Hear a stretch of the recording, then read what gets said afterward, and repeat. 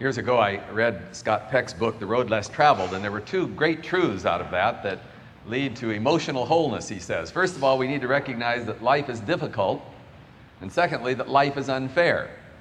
And I've had an occasion this weekend to experience the fact that life is unfair. Today, my colleagues, Doug and Jay, get to go to the Dallas 49er game, and I have to go to Fuller. I had a chance to go, but I've got to go trustee at Fuller. And I was thinking, that's not really too fair. And then I was thinking of some other excitement. Last night I really would have liked to have, I know you're not all into fights, but I wouldn't have minded seeing the Tyson-Holyfield fight, and I would have liked to have seen Stanford beat our rival, but I didn't. And then I reflected, and what has all this got to do with the sermon and us? I looked at my priorities, and I thought, how long has it been since I was that excited about coming to worship, where I would really feel cheated and life was unfair if something interrupted my ability to worship God? I covet for us as Christians that the Holy Spirit would create in us such a hunger for God and an increased love for God that we would come here with the same sense of expectation and excitement and joy that we go to a sporting event or an opening of Bloomingdale's or any of the number of things that we do that get us excited. And I can't make that happen.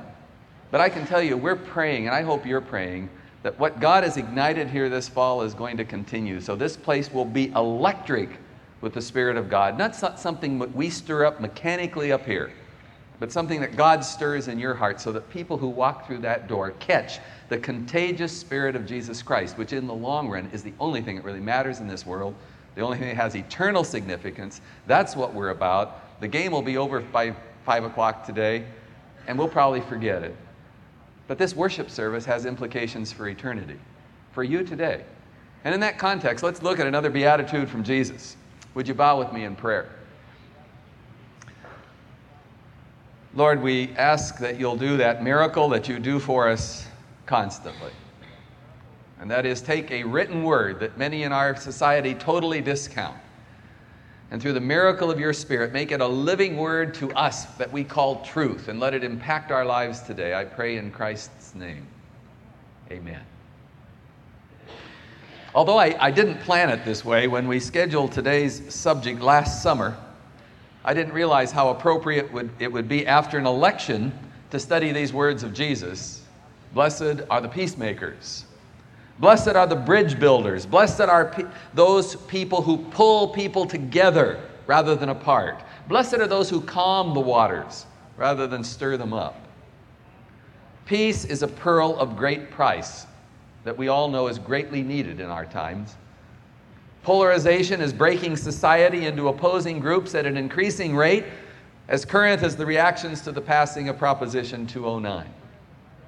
Or when violence is as close as an impatient driver, where I saw somebody nearly get hit in the pedestrian zone yesterday due to an impatient driver who couldn't wait 1 second after the light changed. Or when lack of peace is churning our hearts right in this worship service today. We're so filled with turmoil, discontentment, stress, fear, and hatred, we can't even concentrate on God.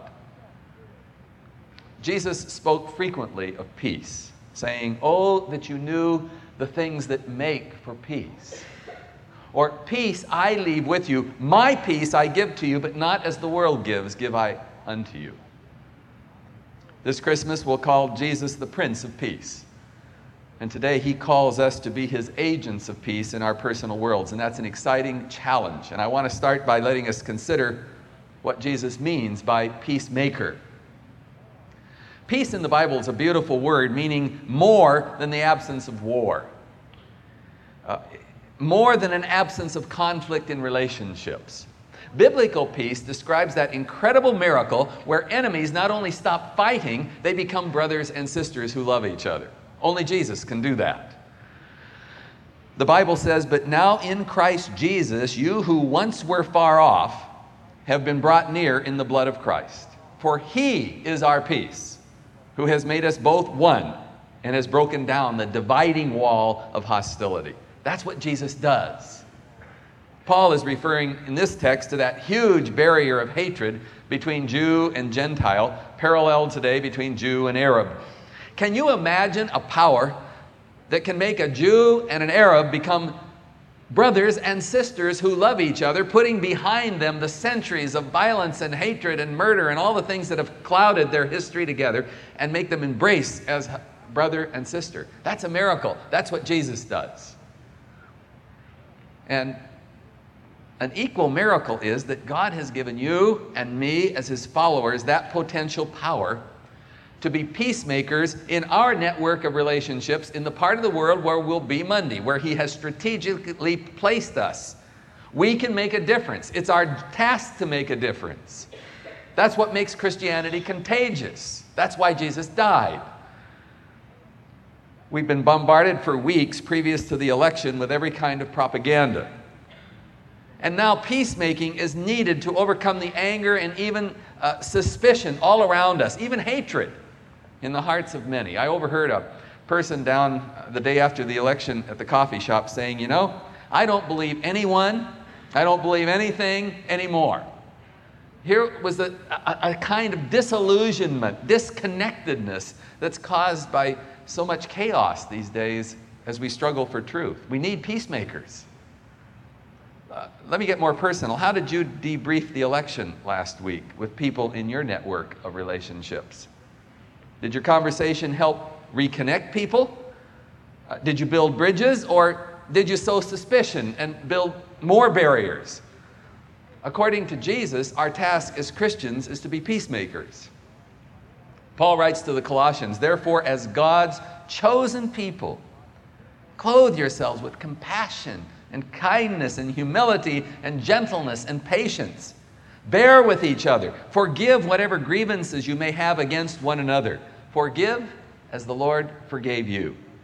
And over all these virtues put on love, which binds them all together in perfect unity. Let the peace of Christ rule in your hearts, since as members of one body you were called to peace. If you listen carefully, wouldn't it be an incredible world if people lived with these kinds of bonds of love and peace and understanding and forgiveness? That's what God wants to have happen. It should happen in the church, and we can be catalysts to make it happen out in the world that needs it so desperately.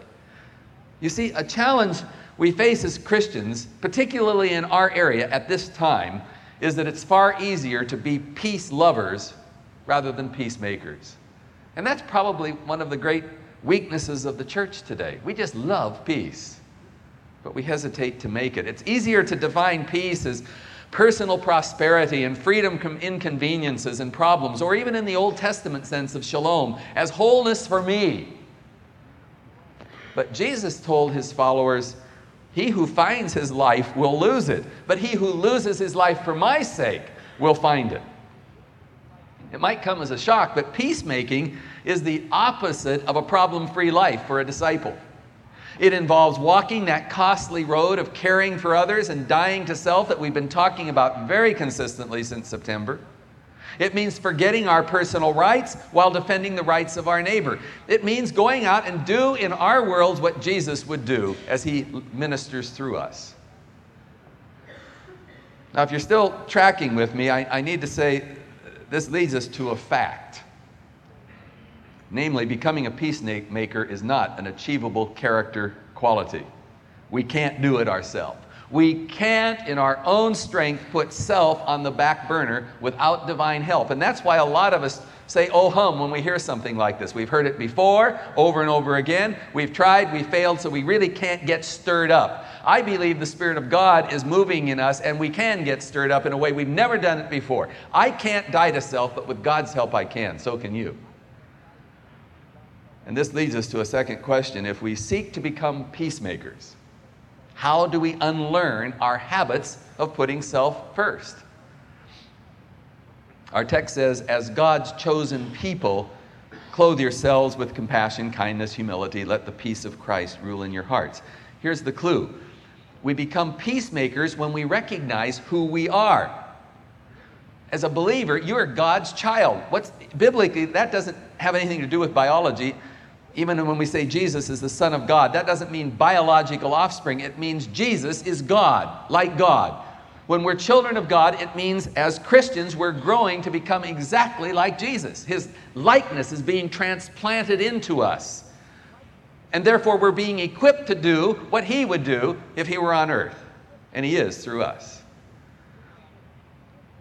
This means that when we become peacemakers, when we seek the power of the Holy Spirit to clothe us with the peacemaking qualities of Jesus, his compassion, his kindness, his humility, his gentleness, his patience, his forgiveness, his love. But these qualities the Bible calls fruits of the Spirit. That implies we can't become a peacemaker through self-discipline or self-will. It's a fruit. It's a gift of faith. It's something we can pray for, we can desire, but only God can give. Yesterday, I was thinking about this when we have this tangerine tree that I brought from Malibu with me 23 years ago, transplanted up here, and it bears its heart out. And it was literally so heavy that I had to take the fruit off or it was going to break. And I was thinking, you know, that tree didn't have to put any effort at all into bearing that fruit. Fruit was its natural, that's why it was there. It was something that it does naturally without effort. And today, as I'm talking about peacemaking, I'm not up here trying to be a cheerleader. Now let's go out and make peace. You can't and I can't. If we try, we'll fail. What we can believe, though, is that God is at work. We can pray for it. We can desire it. And we're going to find over a period of time the fruit of the Spirit. Christ's likeness is going to so take hold of us that almost before we know it, we'll be making peace out there because that's who we are.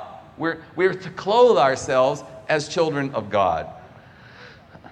Maybe that's the reason we so consistently urge you to be consistent in attending worship. Why do we come here every week? It's not a habit.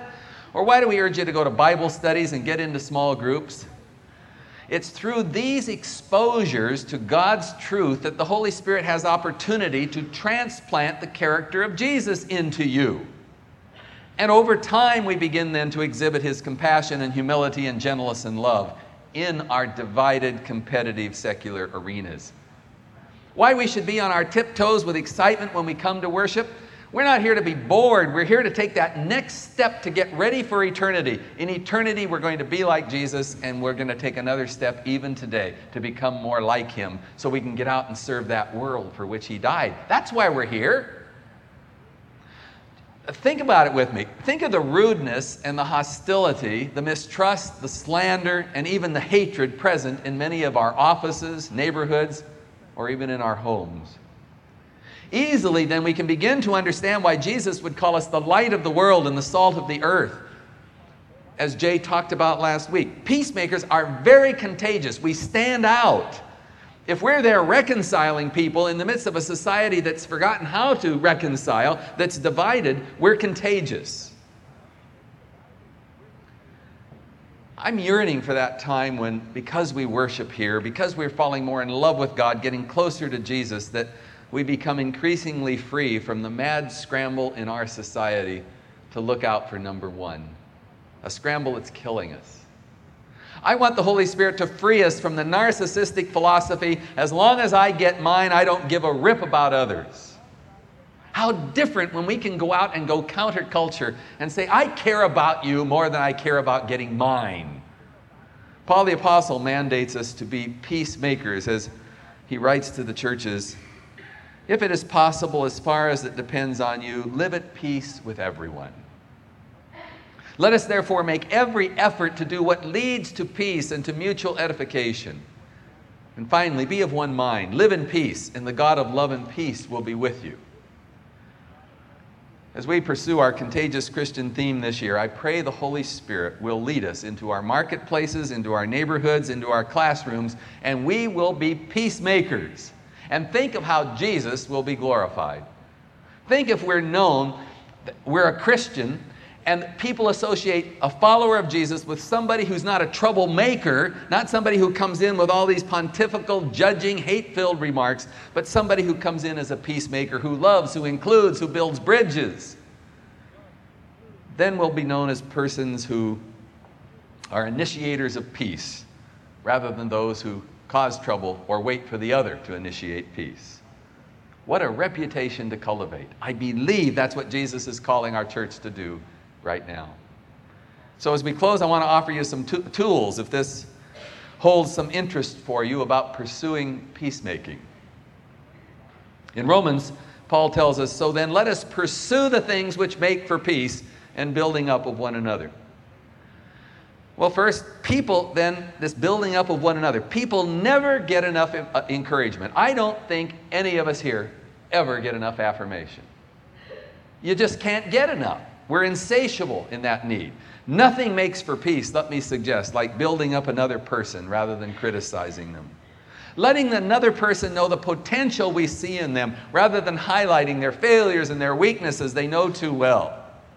Our staff was discussing again this week the impact of one negative comment regarding our ministry. We can hear 10,000 yays, and yet one negative comment can upset us for a whole week. Now, I know that's our problem, but I think we need to be aware when we're critical and not building up the impact that has on another person. In contrast, yesterday, I went to my mailbox right before coming into worship, and I received a card from a covenant group. Never have before.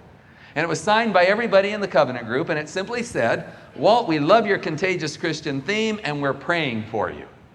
And I just had to say, wow, what a gift. Why don't we do more affirming of each other? Why have we bought into this deadly epidemic that I think from the media and everything else, where basically every slant we hear is where there is dirt, where has somebody failed, where can we find the skeletons, and we become like that with each other, even in the church. We only see the negative, and we do so little building up. And I can tell you, every one of you here today would love the gift of affirmation. And I say, if so, be a peacemaker and give it. James offers another tool when he says, be quick to hear, slow to speak, and slow to wrath. Peacemaking can be as simple as learning to think before we speak. I think many of us say too much. And I think many of us speak too soon. And it might be very wise to ask God for wisdom to think before we blurt out with words that are going to divide and cause irritation and hurt people. I was so impressed with Jay's story last week about the person who saw his neighbor walk after he had lost his wife, and all he did was go out and walk with him all night. And he didn't say anything, just was there. And how that person was impacted with the love of Jesus by his presence. I think this is wisdom saying, be careful what we say. Another tool for peacemaking could be a decision on our part to refuse to ever participate in gossip, just to break our habit of saying negative things about anyone. As I say that, I think the search for the negative has become a social disease in our society, and I think one of the ways we can be contagious Christians and be peacemakers is to refuse to get involved in that disease. You know, it's as mundane as the other night I went to the Bloomingdale's opening with the crowds. I was milling there, kind of walking through the beautiful store, and I was kind of listening. I'm not terribly turned on by department stores, but I was listening to people's reaction. And you know, about 95% of them was, well, it isn't Macy's. I don't like the layout. And it just was a long diatribe of feeling that they needed to say something, and most of it was negative. And I kind of joined in the parade too until I realized what I was doing. And I was thinking, it's just new. And our reaction to something new is to be negative. And I thought how that carries over into our lives, into church, into worship, into our homes. I would say that it would be so obvious if we want to be peacemakers just to go out and be a positive, consistent voice and not join in with the choir from our society where everything has to be initially negative. Think about it. Bottom line, we're saying to become a peacemaker means we seek a new daily agenda for being peacemakers rather than troublemakers, to be contagious rather than obnoxious. And let that light shine where God has planted us so that we're persons who help resolve conflicts, who heal relationships, and we begin to use every tool in God's arsenal for peacemaking. Prayer, forgiveness, faith, tact, generosity, turning the other cheek, gentleness, kindness. As you go home, I want to challenge you to develop a habit. Try at the end of a day for, let's say, a week, to ask yourself a question. On a scale of 1 to 10, what kind of peacemaker was I today? Did I sow discord? Did I fan the fires of misunderstanding? Did I take sides in petty conflicts? Did I participate in gossip? Was I quick to forgive? Was I slow to judge? I believe with all my heart that peacemaking can impact our homes, our neighborhoods, our secular environments, and it will impact our church. Most of you know I'm a fanatic for maintaining unity in our church family. because I take seriously these warnings from Scripture. If we bite and devour one another, we will destroy each other. Be of one mind, live in peace, and then the God of love and peace will be with you. One of the things that tells strangers as they come through our door that God is here is they see a diverse group like us living in unity. So as you go home, become a peacemaker this week. And maybe begin with the person God's laid on your heart during this sermon, the impossible one. Do what the Bible says, pursue peace. Write a letter. Make a phone call. Or maybe speak to someone you need to talk to right here in church. Let's become contagious Christians. I said in the middle of the sermon, we can't do this, only God can. And I thought it would be good to take a few moments to reflect on what's been said in some private prayer. Ask God to do for us what we can't do ourselves, and ask God to give us His strength to make peace with that person that perhaps He's laid on our heart today. Let's go to a time of silent prayer.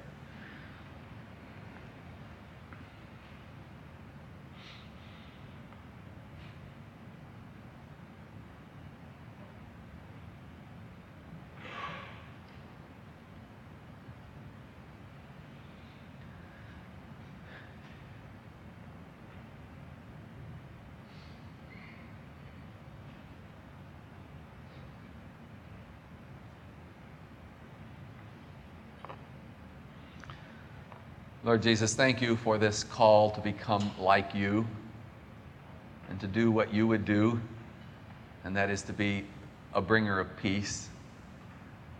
In this next week, because we worship, may the worlds we represent here today be touched with new light and new salt as we go out and put ourselves on the back burner and become bridge builders and people and persons that connect other people and reconcile people. And we confess we can't do it, but we ask you to do it through us. We pray in Christ's name. Amen.